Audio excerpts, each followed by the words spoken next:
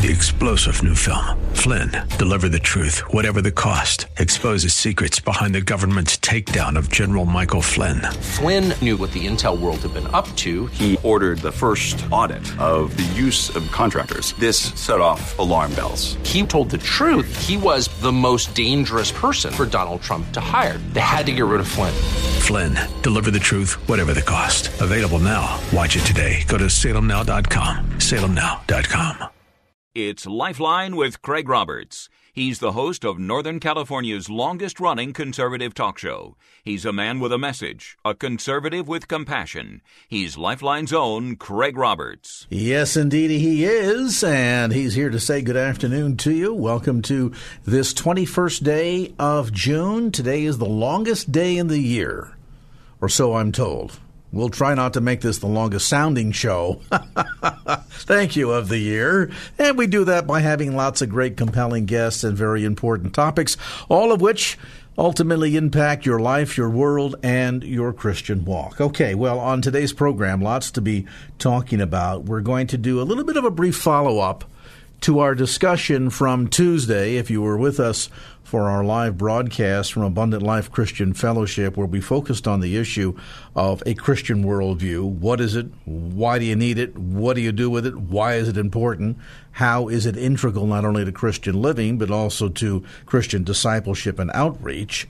And we're going to be joined here later on in the first hour by Sam Rohrer. He is the president of the American Pastors Network, to help answer the question, and again, sort of an extension of our discussion from Tuesday, dealing with the question of, are many churches today of the culture or in the culture? Remember that passage? What is it? I think in John, if I'm not mistaken, that we are to be in the world and not of the world, right? Well, we're going to talk a bit about that today when Pastor Sam Rohrer joins us during the program later on again in this first hour. I want to begin tonight with an update on the status of Title X funding.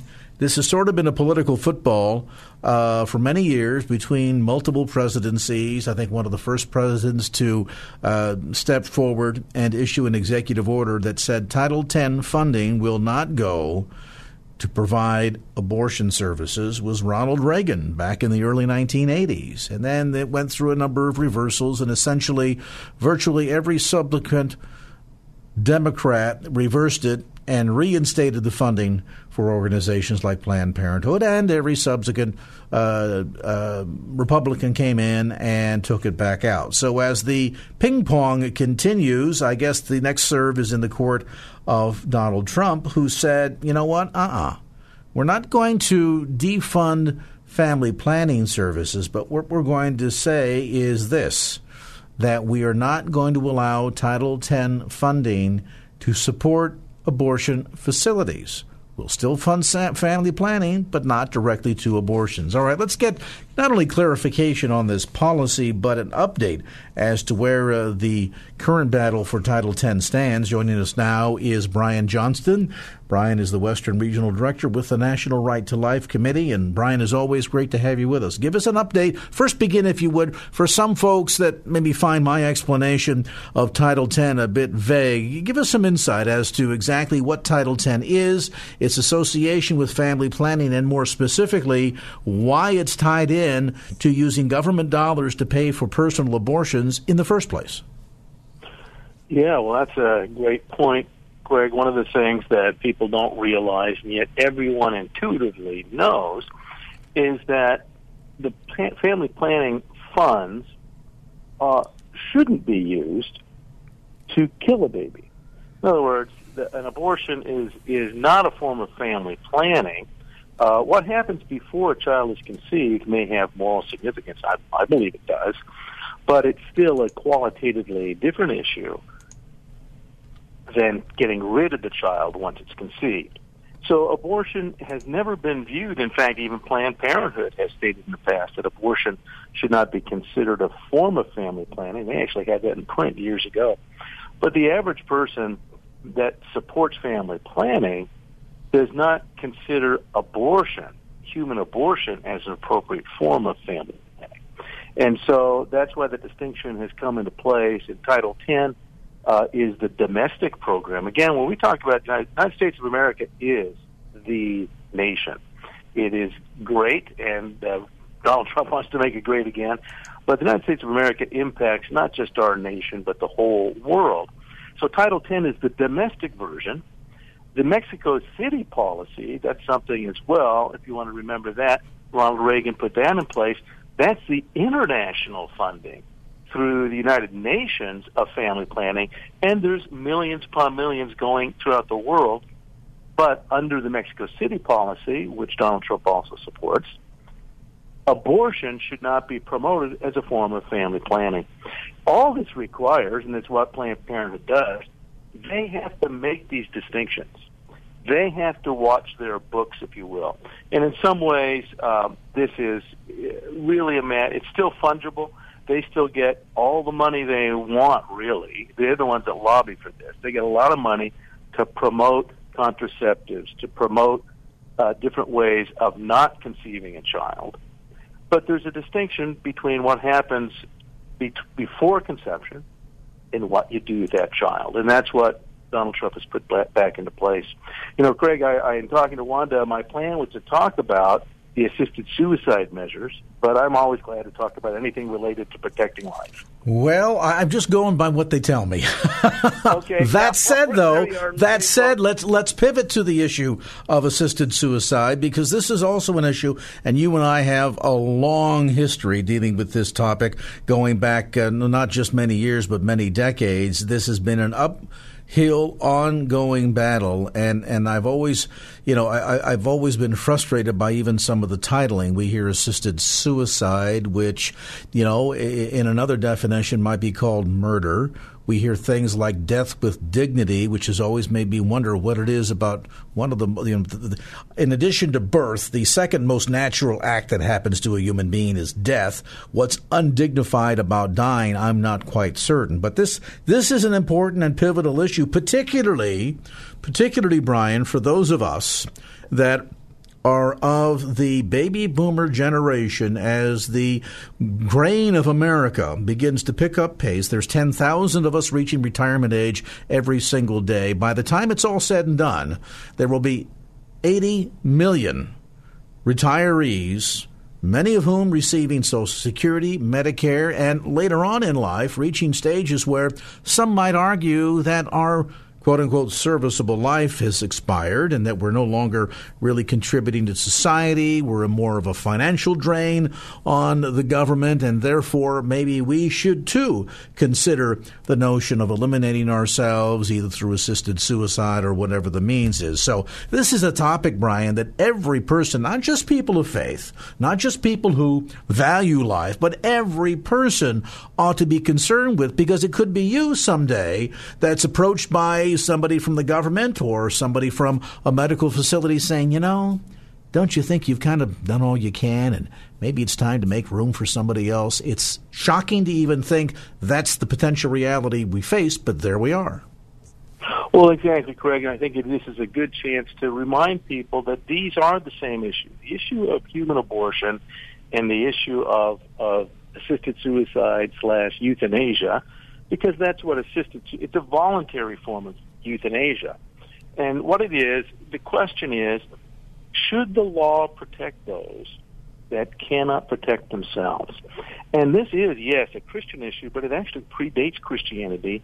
It is the guideline of Western civilization, that the purpose for having laws is to protect those that cannot protect themselves. If you have power, if you have money, if you have resources, you're going to protect yourself. But in society, the purpose of government, and this is what our founders reiterated, the purpose of government is not to hand out goodies, but rather to protect the rights that are inherent to the human beings that it governs. And it derives its just power from the lives of the governed. Human lives have value. They have inalienable rights. You have been given those rights to be alive by your God, not by your government. Your Creator made you a human being. It is always, whenever governments grow, and again, our founders knew this, and history knows that, the temptation is for the government to start controlling the lives themselves and getting rid of, quote, not useless or not wanted human beings. So the issue of abortion and the issue of euthanasia, of using medicine to intentionally kill, they're actually tied to that same issue, what is the right to life? And the right to life is actually a statement that says the duty of government is to protect those that can't protect themselves. That's why we have policemen, to protect those that may be vulnerable to being killed by others. So, yes, this is important. It's important for Christians to understand that. Right now in California, as of last Friday, the courts have ruled that, yes, assisted suicide is again legal in California. But there's something else going on besides this battle back and forth in the courts. There's another bill in the state legislature, Assembly Bill 282, says that third parties need to be protected when they encourage people to commit suicide. In other words, right now, Craig, if you feel real sick and you think you might be terminal and the doctor agrees, yeah, I think you could be terminal, you can ask that doctor to give you poison. That's now legal in California. What's not legal is I, as your friend, and maybe I'm an heir, or maybe I'm a family member, if I say, Craig, you know, it's legal for you to kill yourself. And Craig, you know what? You really should think about it. In fact, it's going to be painless. We love caring for you. We do. But you know what? It's going to be better for everyone if you're dead, and we'd appreciate it. And by the way, here are the resources. That is still illegal right now. So in the state Senate, on the floor of the state Senate, it's in what's known as third reading. I don't want to bore people, but what I want you to know is that your state senator is about to be asked to vote on this bill, which gives legal protection to those who encourage, promote, and facilitate the suicide, the third party. If you think about it, and you touched on this, Greg, assisted suicide isn't really suicide. What assisted suicide laws do is they protect the assistant. So the assistant now would be free to promote and encourage and facilitate somebody else being dead, and then they walk away from this intentionally mortal act. This is not letting someone die. This is not comforting them. This is lethally treating them. The assistant walks away. Right now, a doctor in California, a doctor can give poison. It will not be prosecuted. But interestingly enough, they didn't write the original bill to protect the third parties. And so they now have a bill, and all it says is that it is illegal in California. Right now in California, if someone's on the edge of a building in San Francisco thinking of jumping, and you shout, jump, jump, jump, that's a felony in California because you're encouraging suicide. And the same is true for an heir or some friend or a nursing home staffer. If they say, hey, Gladys, it'd be better if you'd be dead. It's going to be painless. Here. That's illegal, and it should be illegal. They're trying to clean that up. In the state Senate right now is Assembly Bill 282 that will magically protect those third-party people now. Again, they can be an heir. They can be someone that just wants that bed clear. So it's stunning. It's an admission. Having this bill in there is an admission that this is really a crime. And California still views it as a crime. If you were to go in San Francisco and cross the bridge and somebody says, I'm going to jump the bridge, and you said, you know what, you should. Wait a second, I'll boost you over the rail. That's a crime in California, and it should be. But they want to make sure that if you're going to get money out of it, if you're an heir, if you're a family member, you won't even be looked into. That's the astounding thing about legalizing assisted suicide. So that bill is up right now, Assembly Bill 282. And you can go online, contact your legislator, just put that in the search, and contact your state senator and let them know you do not want promoting of suicide. There's a contagion right now of suicide on many levels in our culture.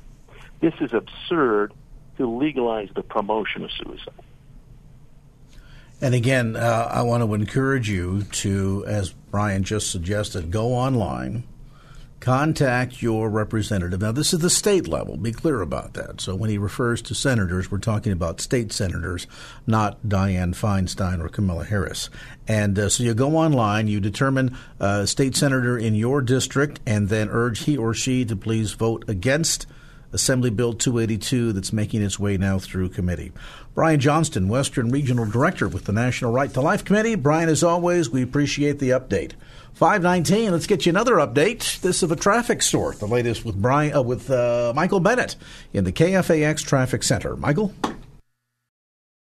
And now back to Lifeline with Craig Roberts. Over the last many months, there has been a growing body of concern over the school shootings. Places like Columbine, Sandy Hook, Parkland, Marshall County. The list seemingly continues to grow, and with it concerns by parents, not just over whether or not the physical environment is a safe one for children to learn, but certainly Christian parents have known for a long time that while that's important, so too is the quality and safety of the academic, moral, and spiritual environment in which our children are educated.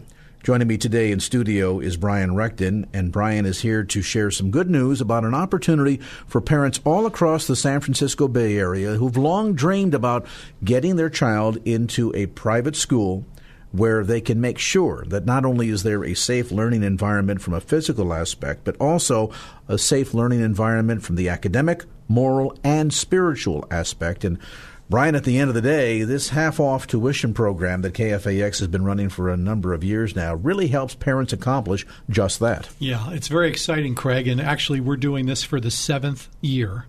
And over 89 families have actually benefited from this, and they've enrolled their children, and they've taken advantage of these half-price vouchers. And the first thing that I usually hear from parents is, when I tell them half-price, they say, what's the catch? Well, there really isn't a catch. This has been working wonderfully. God is using it in mighty ways. For families that just think Christian school is out of their reach, we've partnered with now so far 16 schools this year, although schools continue to come on board. But when we launch this, we'll have at least 16 schools spread throughout the Bay Area that will be offering vouchers at half price. Now, the only catch really is that it's new families that are not currently enrolled, and they do limit it to one per family because they're trying to bless as many families as possible. And basically, the re-enrollment rate is nearly 90%. So what history has shown us over these 6 years that we've completed this process is that once a family does enroll their child or children in a Christian school, the vast majority of them re-enroll. The proof is in the pudding. They get a chance to experience the difference in their child's attitude, in their sense of well-being. Certainly, almost across the board, a marked improvement in their academic testing and scores. And, that's attributable things like a low student-teacher ratio in private schools, Bible-based education, the level of attention that the students receive. So I guess for the parents, they come in with this with sort of a, seems too good to be true, but let's put our toe in the water and test it. And lo and behold, they find that it is true. And you know what else they don't have to do? They don't have to debrief their kids every day when they come home from the government schools. Yes, this is true. What did you hear today? What did you learn today? And all the craziness, with gender-neutral bathrooms and all the crazy stuff going on in the public school, they're finding that it's a breath of fresh air. They're actually looking forward to their children coming home from school to talk about what they learned that day. And it finally puts the parent, the child, the administration, the teacher, all on the same page, all pulling together for the well-being and best interest of the child. Now, this isn't to say that there aren't good public schools, because they are.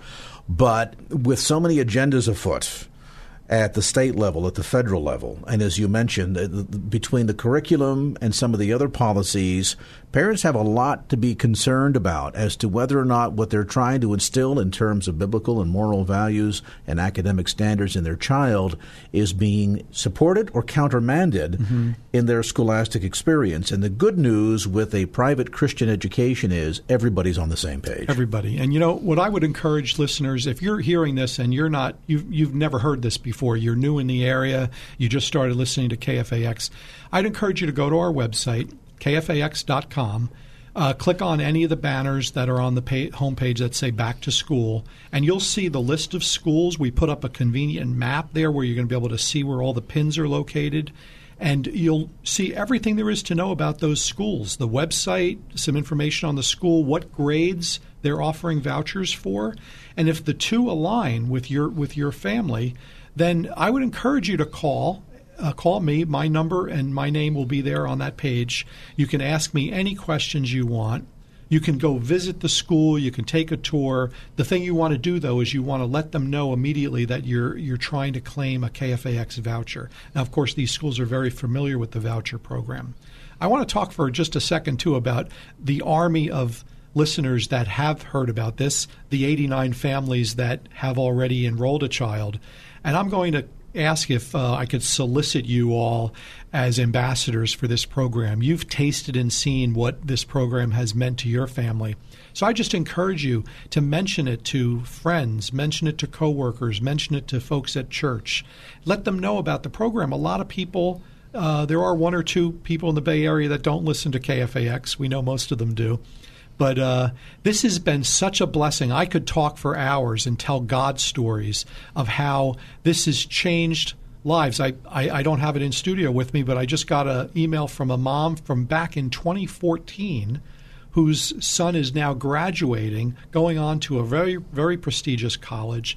And she sent us an email just saying, it all started with the half-price voucher. I never dreamed I would be able to enroll my son in Christian school. Well, 4 years later, he's graduating, and his life's been transformed. And it is an indisputable fact that because of the difference in the student-to-teacher ratio in private schools, the biblical-based standards, the attention to scholastic excellence at every level, that SAT test scores are higher. Children that matriculate through K through 12 and then go on to 2- and 4-year colleges and universities is significantly higher. So at the end of the day, it's well worth the experience. Now, let's talk about a few of the housekeeping details. Again, more information available at KFAX.com. Just look for the half-off tuition banner anywhere. Click on that. That'll take you to the map. You can find out what schools are available in your area. That list, as Brian mentioned, is growing daily. Again, at KFAX.com. You can also get information in terms of the details of the program. So first-time families, one child per family. You do have to meet the school's individual scholastic entrance requirements. Yeah, the school will still meet with the family, but here's the good news is even at half price, your funds are never at risk, because if for any reason, and it's stated very clearly on our website, if for any reason you or the school doesn't go forward with the enrollment, you get a full and immediate refund. So your funds are never at risk. The important thing to know, though, is it is a first-come, first-served opportunity here. Now, what if I go to the website, KFAX.com, I click on the half-off tuition banner, I look at the list, I look at the map and go, wow, the school that I was hoping for is not there? I would encourage you to immediately call me. You'll see my name and number on that page, and let me contact the school and find out. It could be a school that for one reason or another we didn't reach out to them, or they had a change in superintendent or principal, someone wasn't familiar with the program. We can explain it to them. You can even call them and say, are you familiar with the KFAX voucher program, because I don't see your school listed on the website. Every year we do get schools that come to us because a parent requested that they consider the half-price voucher. So if you don't see the school in your neighborhood that All's you're familiar with, don't think that there's no opportunity, because there is. And again, complete details available at KFAX.com. That's KFAX.com. You can also call toll-free to pose questions, how many vouchers are still available, details of this sort, anything that might be unique to your circumstance. Simply call toll-free 800-947-KFAX. That's 800-947-5329. We'll be happy to answer any of your questions. Again, as Brian points out, this is on a first-come, first-served basis, so the early bird catches the worm. We invite you to go online today to KFAX.com, check out the half-off tuition page, and then again, if you have any questions or to redeem your voucher, call toll-free 800-947-5329. That's 800-947-KFAX. But at the end of the day, when it comes to rearing our child and giving them the tools they need for their not only scholastic future, but quite frankly for their adulthood, we really only get one chance to do it right. So don't hesitate. Get more information. Go online today, kfax.com, or call toll-free 800-947-5329. That's 800-947-KFAX. And now back to Lifeline with Craig Roberts. Welcome back. We are here at 5:35 on this Thursday edition of Lifeline, the 21st of June, longest day of the year. Look at that. We'll find out by midnight, right? Or whenever the sun goes down. If you were with us for Tuesday's program, you know that we have begun a series looking at the question of the Christian worldview. What is it? Why it is important? What you do with it once you've developed one? Why it's necessary for Christian living? And I think this sort of touches on the broader question as we look at the Christian worldview juxtaposed against a secular worldview, or a worldview that is void of the guidance of the Bible, and then naturally leading us to the bigger question of the church itself, not as an organism or an organization, but rather as we, the church, and the question of we as the church, what is our role in society around us, the culture more specifically, and is the church today, particularly in the West, more of the culture or in the culture? Think of John 17, where we as believers are called to be not of the world, but in the world, but certainly not of it. Let's talk about this topic for a moment. We're joined by Sam Rohrer, president of the American Pastors Network. Sam writes and produces a nationally syndicated weekly radio program, Stand in the Gap, heard on stations across the country. And as always, Pastor Rohrer, great to have you on the program. Craig, it's always a pleasure to be with you, and it is tonight as well. In this day and age when we are dealing with postmodernism, or I think Francis Schaeffer more accurately talked about post-Christianity phase of history, I suppose this question of whether or not the church is of the culture or in the culture is a very critical one, and one that increasingly I think the church is having challenges trying to face and trying to answer. Well, I think it does, and I think you didn't ask me what I thought about the church in America, but I think clearly the church in America is absolutely of the culture, and it's not standing apart from the culture.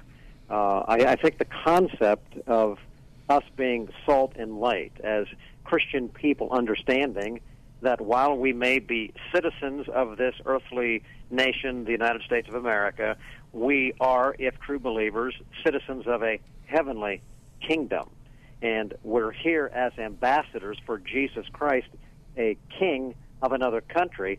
That concept, which really was all through Scripture and so critically important if we're going to understand why we can be in the culture but not of it, we have to understand that we are of a heavenly kingdom, but we're also citizens of this one.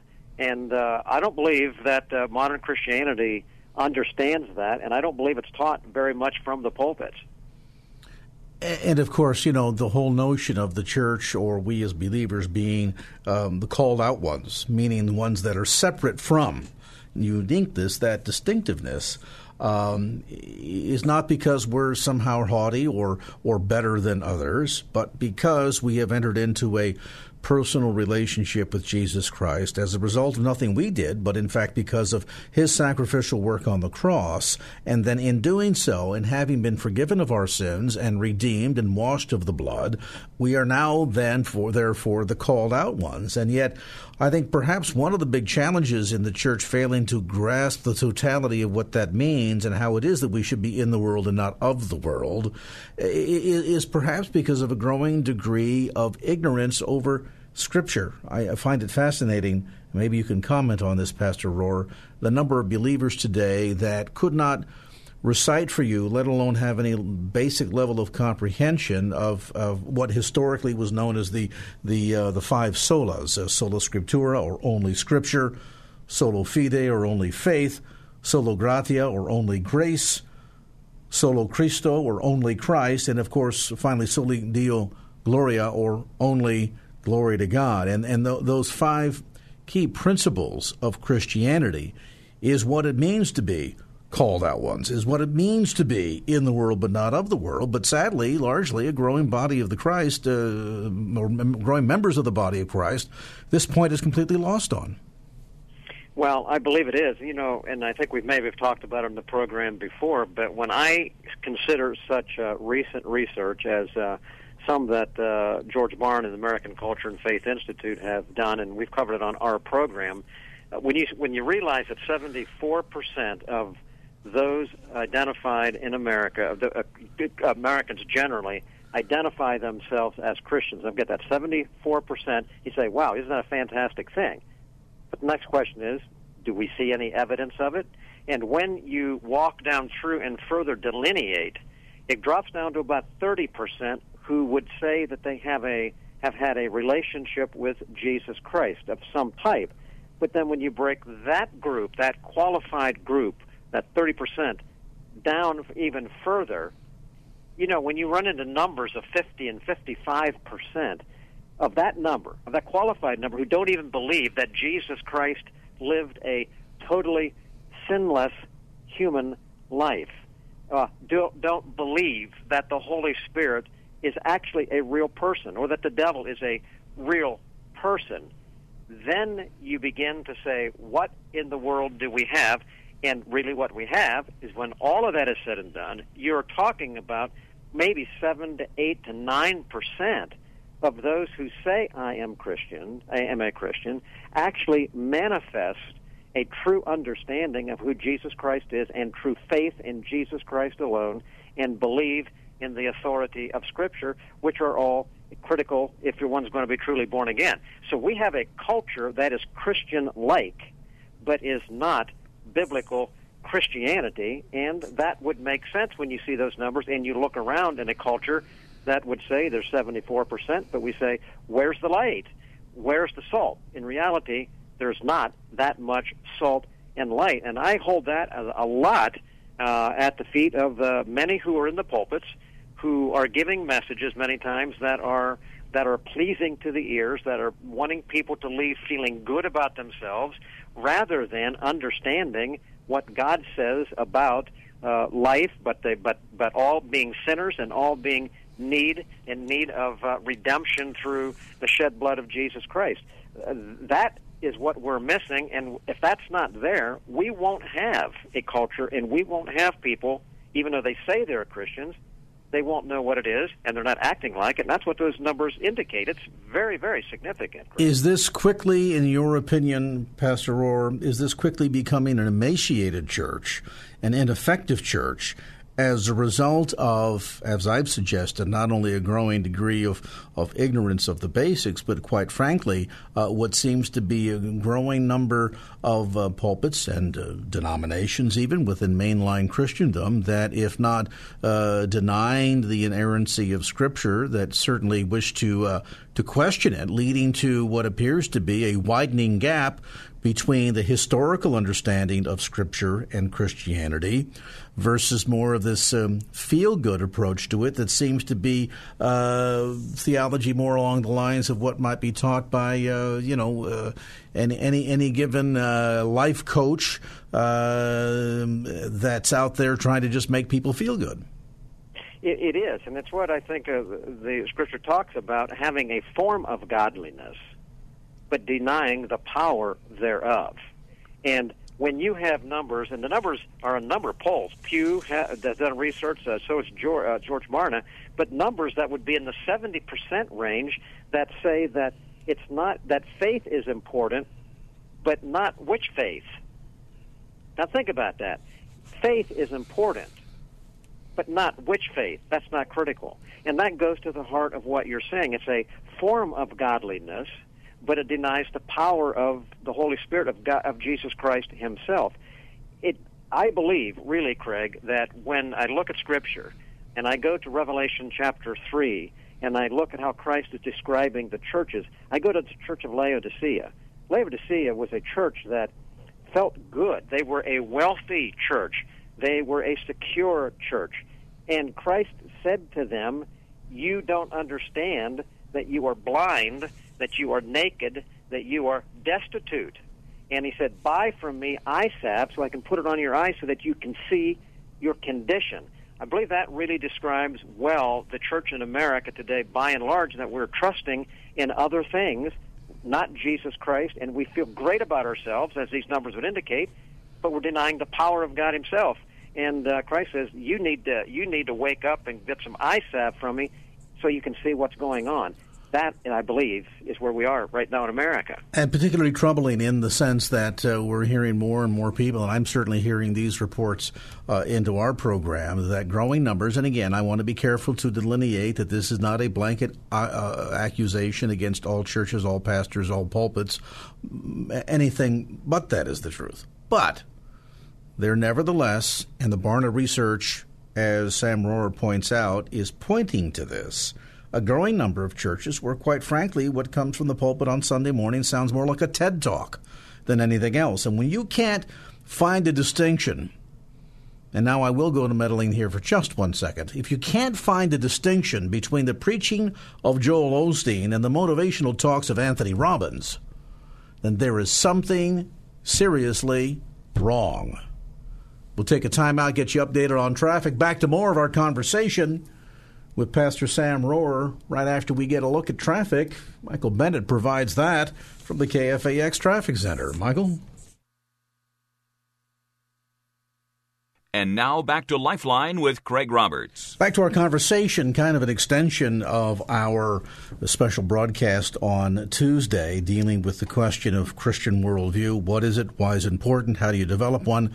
How do you implement it in your life and as an integral part of who you are as a believer, and certainly key to your public testimony and discipleship. We're visiting today with Pastor Sam Rohrer. He is the president of the American Pastors Network. You can get more information, by the way, on Pastor Rohrer's work online at AmericanPastorsNetwork.net. That's AmericanPastorsNetwork.net. Clearly, we are living in postmodern times, and I have to wonder how much of this shift, this paradigm shift, Pastor Rohrer, in our thinking and our culture has begun to bleed over into the church, where, as you suggest, it's more of a question of the culture influencing the church instead of the other way around, which is the way it's supposed to be. And I ask this question because we seem to find a growing mountain of evidence, certainly held up by the Barna research, that suggests more and more people seem to be seeking after experience over reason, subjectivity over objectivity, certainly spirituality over theology. Biblical ignorance is demonstrative of that, and a push of the importance of feelings over truth. I agree, and I think that that's a description, Craig, of a church that, as we're talking about, is a Laodicean church that feels good, but is without substance. And that is a most serious matter. And of course, we're talking about that here right now.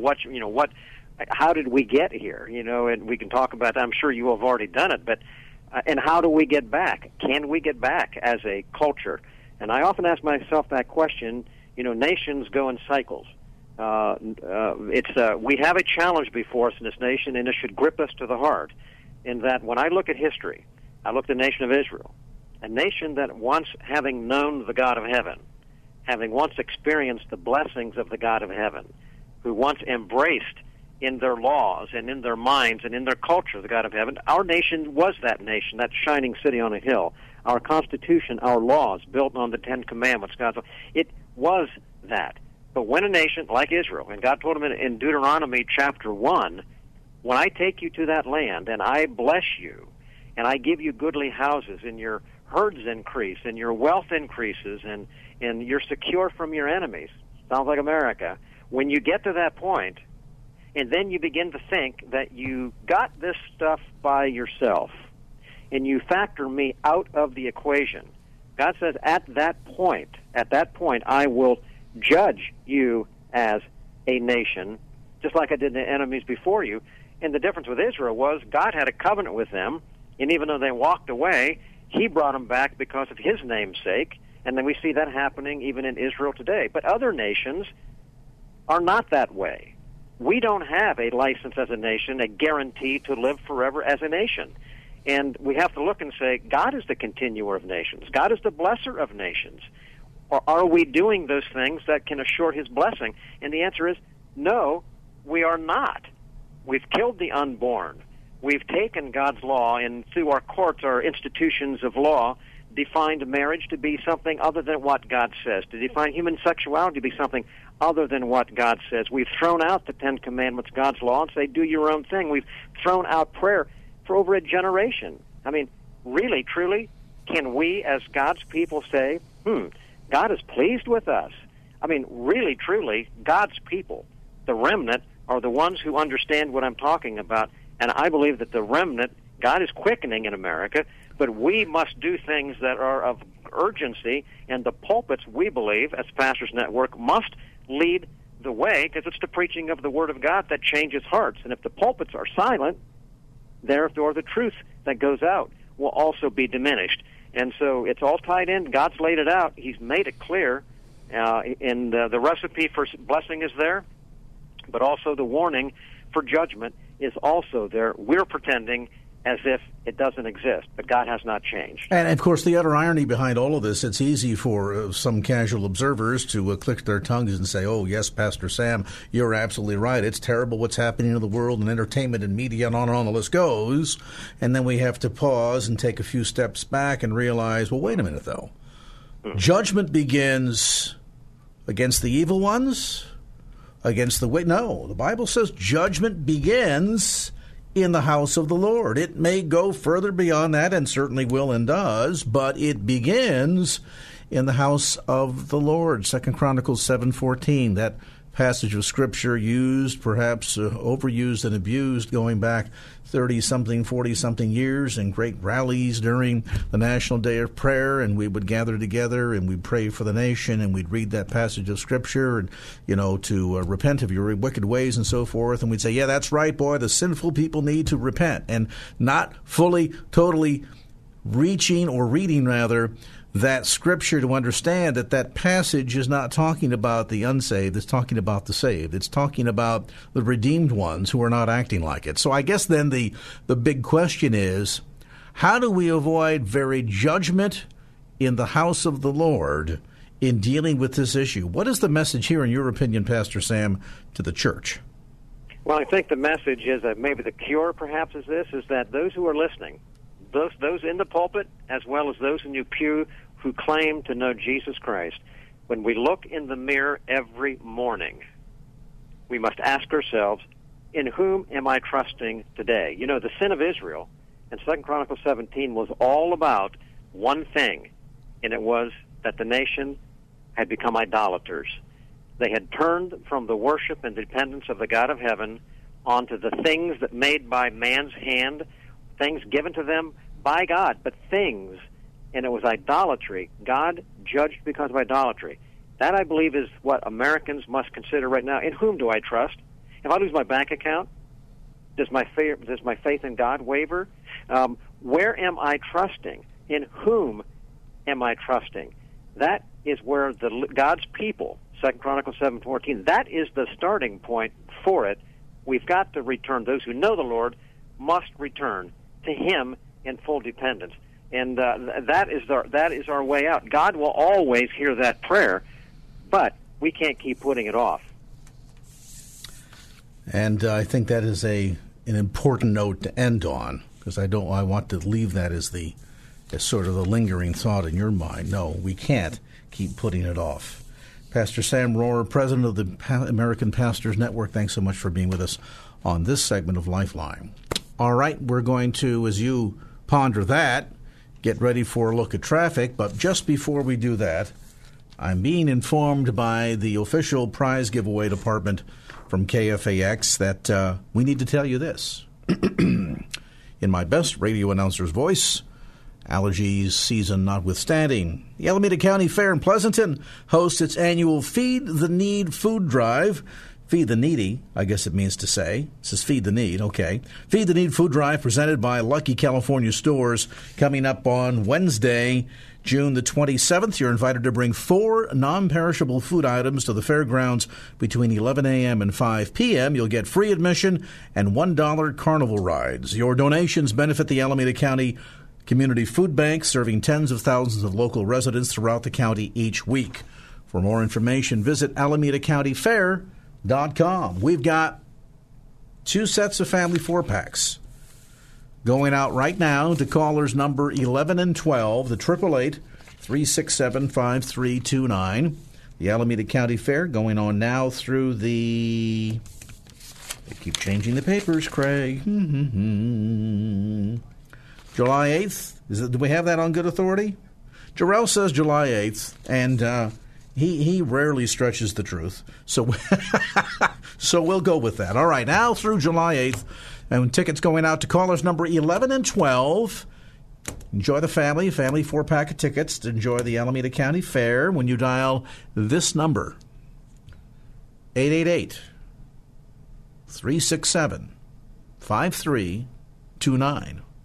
That's familiar. Didn't that ring familiar? That's 888-FORKFAX, 888-367-5329. Callers 11 and 12 win a family 4-pack of tickets to enjoy the Alameda County Fair.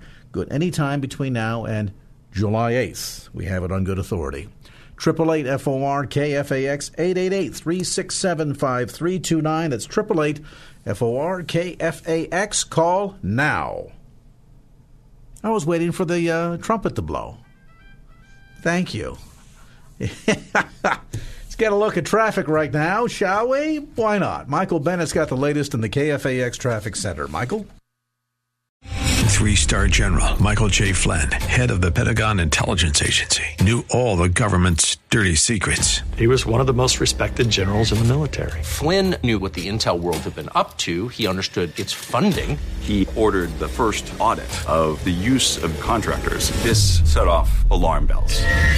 The explosive new documentary, Flynn, Deliver the Truth, Whatever the Cost, uncovers the facts behind this scandal. Flynn told the truth. He was the most dangerous person for Donald Trump to hire. I find out the worst enemy that I'm going to face in my life is right here in America. They took my assessment and they wanted me to change it. And I was like, I'm not changing it. They had to get rid of Flynn. With in-depth interviews, archival footage, and never-before-seen personal records of the man behind the headlines. I just felt like I was drowning. Flynn, Deliver the Truth, Whatever the Cost. Available now. Watch it today. Go to salemnow.com. salemnow.com.